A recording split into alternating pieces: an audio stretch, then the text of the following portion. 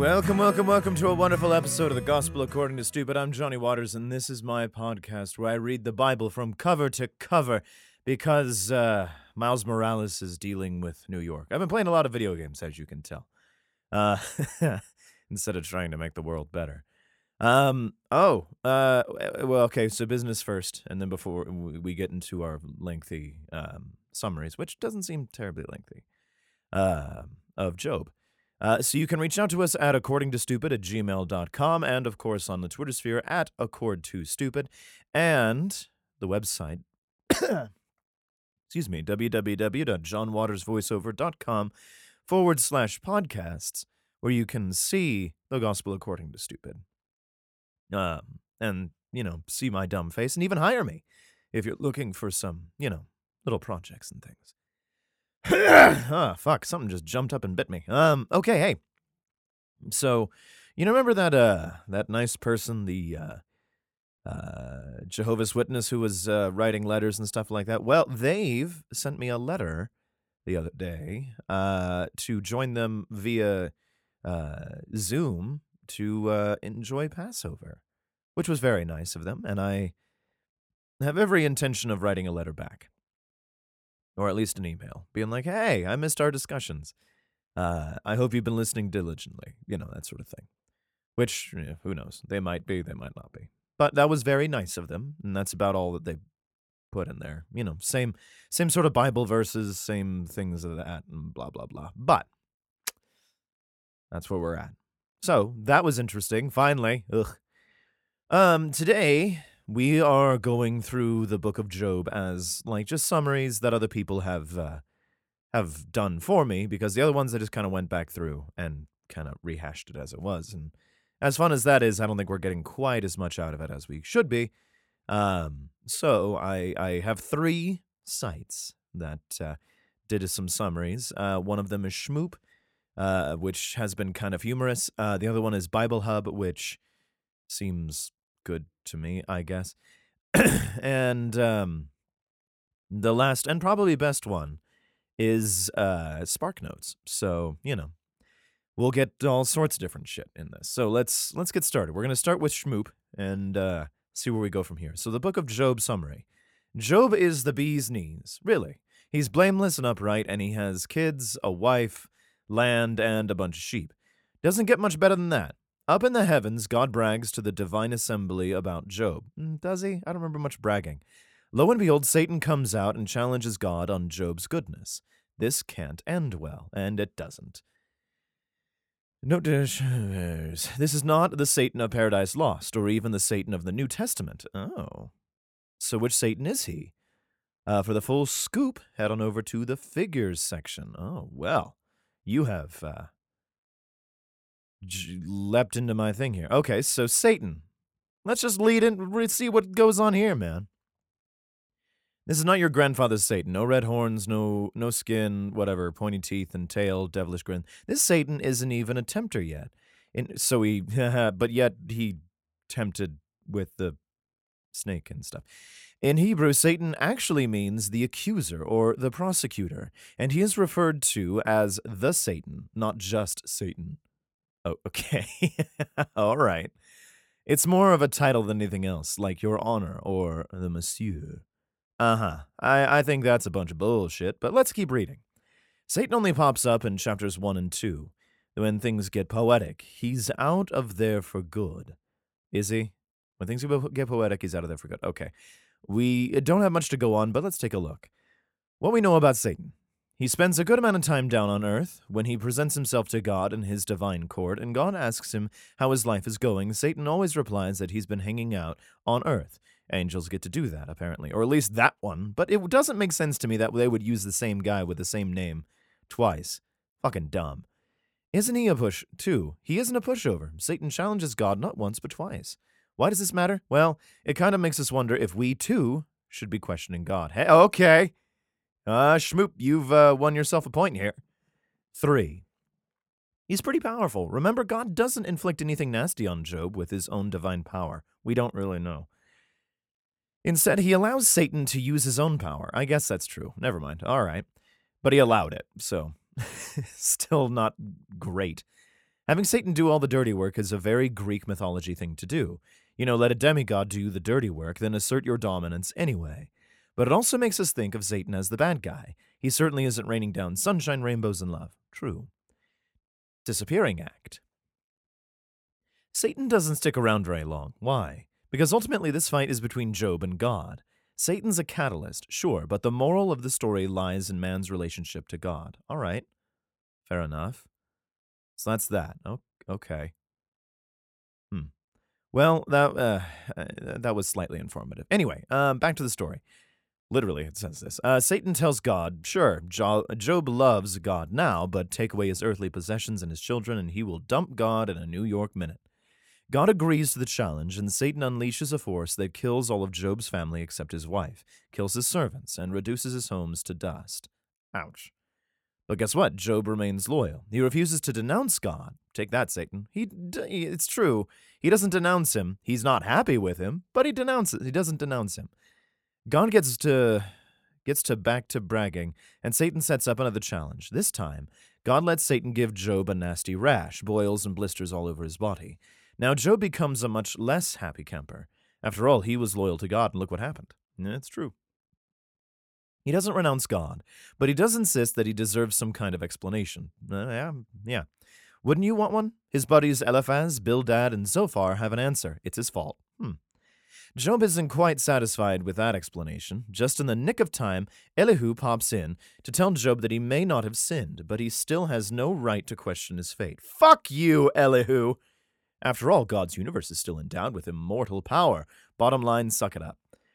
Which is not great, but all right, fair enough. After much fretting and many speeches, God finally shows up. Why? For a scolding. Where was Job on the day the universe was created? Ugh, blech. Where was God? Where was Job when God has made the day the universe was created? Where was Job when God was designing the architecture and the seas and the continents? Where was Job when God invented Arrested Development? Needless to say, Job feels a little humbled and acknowledges that as a mere mortal, he can't possibly understand everything in an immortally ruled universe. Taking Elihu's advice, Job goes back to his day job, and eventually God gives him double what he had at the outset.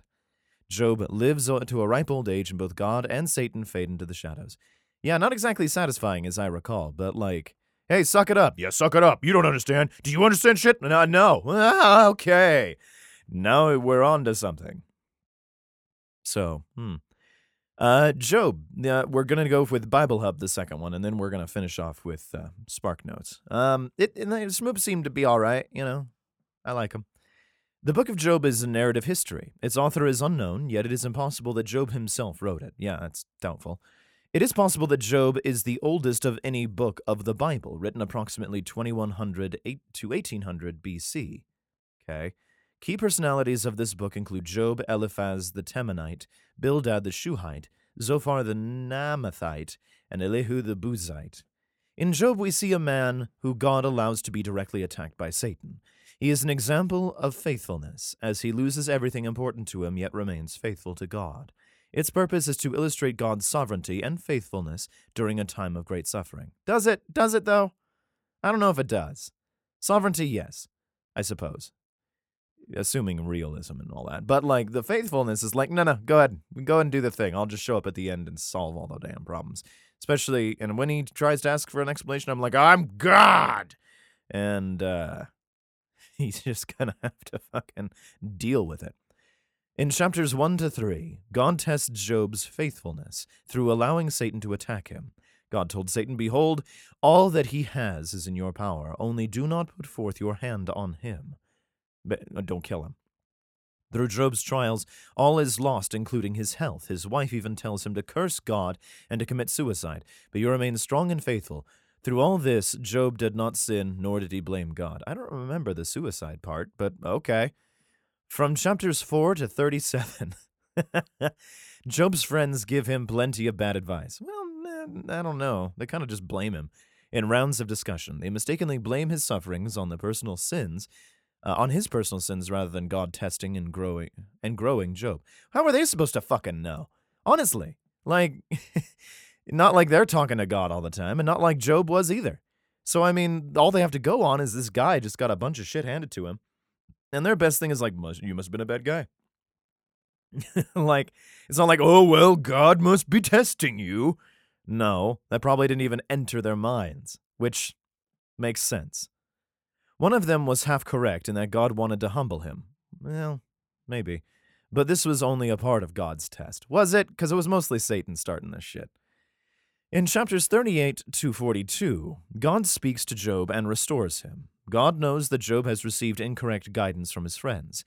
Who is this that darkens counsel by words without knowledge? Well, mostly most people at this point, We're just kind of, meeing around, God fittingly declares that humans do not know everything. Well, damn. Could you help us with that? Then he humbles Job by asking a series of questions that could never be answered by anyone other than the Almighty God. For example, have you understood the expanse of the earth? Tell me if you know all this. Well, no. But why don't we make a dialogue, as I was hoping to do, but fuck you, I guess. God then brings him to an understanding that believers don't always know what God is doing in their lives, which is kind of scary, or he's not doing. In the end, Job answers God by saying, I have declared that which I did not understand. I don't fucking know.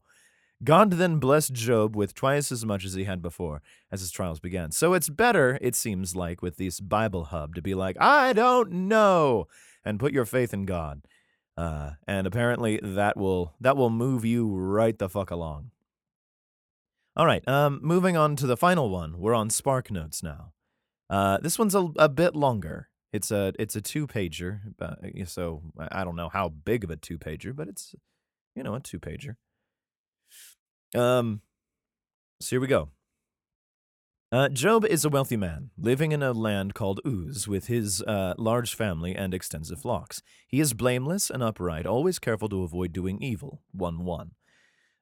One day, Satan, the adversary, appears before God in heaven, which, again, I'm assuming it's the same Satan. Why would it not be? That's a dumb thing to be like, nope, different Satan. Different Satan.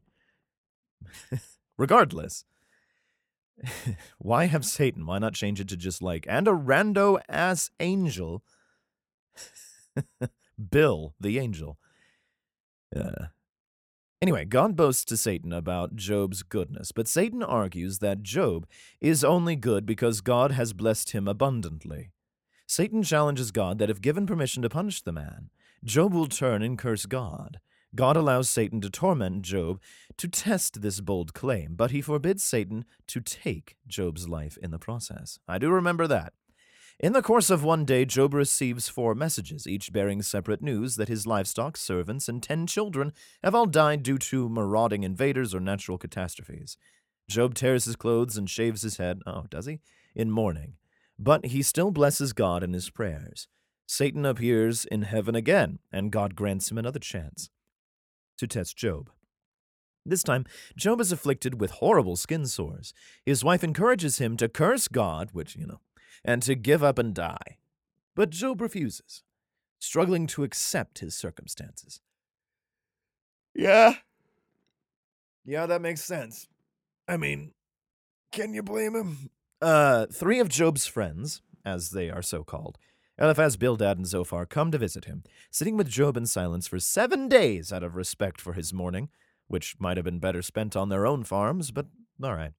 On the 7th day, Job speaks, beginning a conversation in which each of the 4 men, those are 3 guys, shares, I guess it's 4 with Job, shares his thoughts on Job's afflictions in long poetic statements. Job curses the day he was born, comparing life and death to light and darkness. He wishes that his birth had been shrouded in darkness and longs to have never been born. Again, he's really bad. He's feeling really bad. Feeling that light, or or life, only intensifies his misery. Eliphaz responds that Job, who has comforted other people, now shows that he never really understood their pain. Well, fuck you, buddy. Eliphaz believes that Job's agony must be due to some sin Job has committed, and he urges Job to seek God's favor. Well, what do you think I've been doing, buddy? Bildad and Zophar agree that Job must have committed evil to offend God's justice and argue that he should strive to exhibit more blameless behavior. Bildad surmises that Job's children brought their deaths upon themselves. Even worse, Zophar implies that whatever wrong Job has done probably deserves greater punishment than what he has received. Great people. Job responds to each of these remarks, growing so irritated that he calls his friends worthless physicians, who whitewash their advice with lies. After making pains to assert his blameless character, Job ponders man's relationship to God. He wonders why God judges people by their actions if God can just as easily alter or forgive their behavior. It is also unclear to Job how a human can appease or court God's justice. Yeah, God is unseen, and his ways are inscrutable, apparently, and beyond human understanding, again, apparently. Moreover, humans cannot possibly persuade God with their words, yet they have. They have in the past. God cannot be deceived, and Job admits that he does not even understand himself well enough to efficiently plead his case to God. I remember that. He was like, maybe I need, a lawyer or some help, or a priest. Job wishes for someone who can mediate between himself and God, or for God to send him to Sheol, the deep place of the dead. Is that really a thing? I don't remember that, but all right. Job's friends are offended that he scorns their wisdom. They think his questions are crafty and lack an appropriate fear of God. Nah, you're not afraid enough. And they use many analogies and metaphors to stress their ongoing point that nothing good comes of wickedness. Job sustains his confidence in spite of these criticisms, responding that even if he has done evil, it is his own personal problem. Okay. Furthermore, he believes that there is a witness or a redeemer in heaven who will vouch for his innocence. 1619, 1925. After a while, the upbraiding proves too much for Job, and he grows sarcastic, impatient, and afraid. He laments the injustice that God lets wicked people prosper while he and countless other innocent people suffer. It's a good question, man. Job wants to confront God and complain, but he cannot physically find God to do it. And he shows up and he's like, okay, all right. He feels that the wisdom is hidden from human minds, but he resolves to persist from pursuing wisdom by fearing God and avoiding evil. Again, I totally see Job's thoughts on this. Without provocation, another friend, Elihu, suddenly enters the conversation. The young Elihu believes that Job has spent too much energy vindicating himself rather than God. Fuck you, buddy. I'm in pain here. Fuck him. Elihu explains to Job that God communicates with humans by two ways, visions and physical pain, which is a great way to like speak to God. He's either going to beat you or he's going to tell you something, which, what else is he going to do, I guess? He says that physical suffering provides the sufferer with an opportunity to realize God's love and forgiveness when he is well again, assuming he ever gets well. Understanding that God has ransomed him for an impending death. Again, if, that doesn't always the case, is it? Elihu also assumes that Job must be wicked to be suffering as he is, and he thinks that Job's excessive talking is an act of rebellion against God. That sounds like me. God finally interrupts, calling from a whirlwind, not showing up himself, but a whirlwind, and demanding Job to be brave and to respond to his questions. God's questions are rhetorical, yet weird that those two sentences go together, intending to show how little Job knows about creation and how much power God alone has, assumingly. God describes many detailed aspects of his creation, praising especially his creation of two large beasts, the behemoth and Leviathan.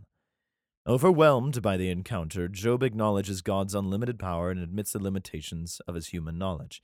Which, again, if we have to assume God is real, then I guess we have to assume that he's omnipotent and all that shit, and that he could make a behemoth or a Leviathan, and that human understanding of such things is limited. However, kind of shitty that God is like, that's right, you're dumb, and leaves.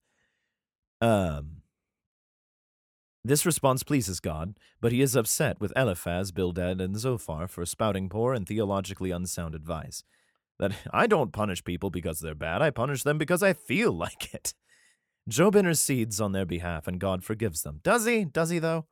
God returns Job's health, providing him with twice as much property as before, new children, and an extremely long life. Okay, analysis is here. The Book of Job is one of the most celebrated pieces of biblical literature, not only because it explores some of the most profound questions humans ask about their lives, but also because it is extremely well written. I mean, comparatively, yes. The work combines two literary forms, framing 40 chapters of verse between 2.5 chapters of prose at the beginning and the end. The poetic discourse of Job and his friends is unique in its own right. The lengthy conversation has the united voice and consistent style of poetry, but it is a dialogue between characters who alter their moods, question their motives, change their minds, and undercut each other with sarcasm and innuendo. Although Job comes closest to doing so, no single character articulates one true or authoritative opinion. Each speaker has his own flaws as well as his own lofty moments of observation or astute theological insight. Interesting. The interaction between Job and his friends illustrates the painful irony of his situation. Our knowledge that Job's punishment is the result of a contest between God and Satan contrasts with Job's confusion and his friends' lecturing, as they try to understand why Job is being punished. This is called dramatic irony. We know, they don't. The premise of the friends' argument is that misfortune only follows from evil deeds. Again, the assumption is that. Bildad instructs Job, if you are pure and upright, surely then God will rouse himself for you. And he later goads Job to be a blameless person, 8:6, 8:20. The language in these passages is ironic, since unbeknownst to Job or Job's friends, God and Satan do in fact view Job as blameless and upright. This contrast shows the folly of the three friends who ignored Job's pain while purporting to encourage him. All right, fair enough. The interaction also, but then again, I can't necessarily blame them. The interaction also shows the folly of trying to understand God's ways. As it turns out, it's a bet. He does whatever he fucking feels like. There's really nothing else to it. The three friends and Job have a serious theological conversation about a situation that actually is simply a game between God and Satan. Oh good, I'm not insane. The fault of Job and his friends lies in trying to explain the nature of God with only the limited information available to human knowledge. Aha! Again, not insane. As God himself notes when he roars from the whirlwind, who is this that darkness counsel? By words without knowledge. 38:2. Hard to get all the pieces together when you think all the pieces are that. It's hard to know that God was behind it, or if he was or not, The dominant theme of Job is the difficulty of understanding why an all-powerful God allows good people to suffer. Job wants to find a way to justify God's actions, but he cannot understand why there are evil people who harm the childless woman and do no good to the widow, only to be rewarded with long, successful lives, 24:21. Again, good point that doesn't get answered. Job's friends, including Elihu, say that God distributes outcomes to each person as his or her actions deserve. Really? So, harassing people gives you a successful life? As a result of this belief, they insist that Job has committed some wrongdoing to merit his punishment. Again, the thought is why does he get to live forever? Or a really long fucking time and not be punished for his thing? God will punish him. When? Because he's doing pretty okay. God himself declines to present a rational explanation for the unfair distribution of blessings among men. He boasts to Job, have you comprehended the expanse of the earth? Declare if you know all this. Again, yeah, thank you, analysis. 38:18. God suggests that people should not discuss divine justice, since God's power is so great that humans cannot possibly justify his ways. Well, fuck you. I'm going to definitely try. One of the chief virtues of the poetry in Job is its rhetoric. The book's rhetorical language seeks to produce an effect in the listener rather than communicate a literal idea. God's onslaught of rhetorical questions to Job, asking if Job can perform the same things he can do, overwhelms both Job and the reader with a sense of God's extensive power as well as his pride. Yeah, this is literally the look at that dress. What is that stupid stringy harp thing? And by the way, look at what I can do. What does that have to do with? No, he's got a point. That's the argument. That's literally it. It's the crunk argument in the fucking in Emperor's New Groove. Fucking dumb. Just realized this. Okay, so as well as his pride. Sarcasm is also a frequent rhetorical tool for Job and his friends in their conversation. After Bildad lectures Job about human wisdom, Job sneers. How you have helped one who has no power. How you have assisted the arm that has no strength. I probably read that wrong at the time, but meh. Job is saying that he already knows what Bildad has just explained about wisdom. The self-deprecating tone and sarcastic response are rare elements in ancient verse. Such irony not only heightens the playfulness of the text, but suggests the characters are actively responding to each other, thus connecting their seemingly disparate speeches together. The poetry in Job is a true dialogue, for the characters develop ideas and unique personalities throughout the course of their responses. You're right. So good. I don't feel so fucking crazy about the things I'm talking about. That was it, man. That was the summary of Job. After this, after this stuff, we have a fuck ton of Psalms, 150 chapters of it. But this first chapter of it only has like 6 verses, so it's pretty short. We have Psalms, Proverbs, which doesn't have nearly as much. Only 30 some, but we're hopping back into things. And then Ecclesiastes, which I hear has some good stuff in there. But at this point we're almost halfway through, looks like. Just judging on the titles of things. We're almost halfway through, it seems like, the Old Testament. So, hey man, we're fucking making it. We're going all over the place, man. Yeah, so thank you so much for listening. Please leave a review if you can on Apple Podcasts. That's where most people seem to be listening, or SoundCloud, or wherever you fucking listen. And please share with your friends, and yeah, that's about it. And you've been gospel to, all right, by the stupid. Okay.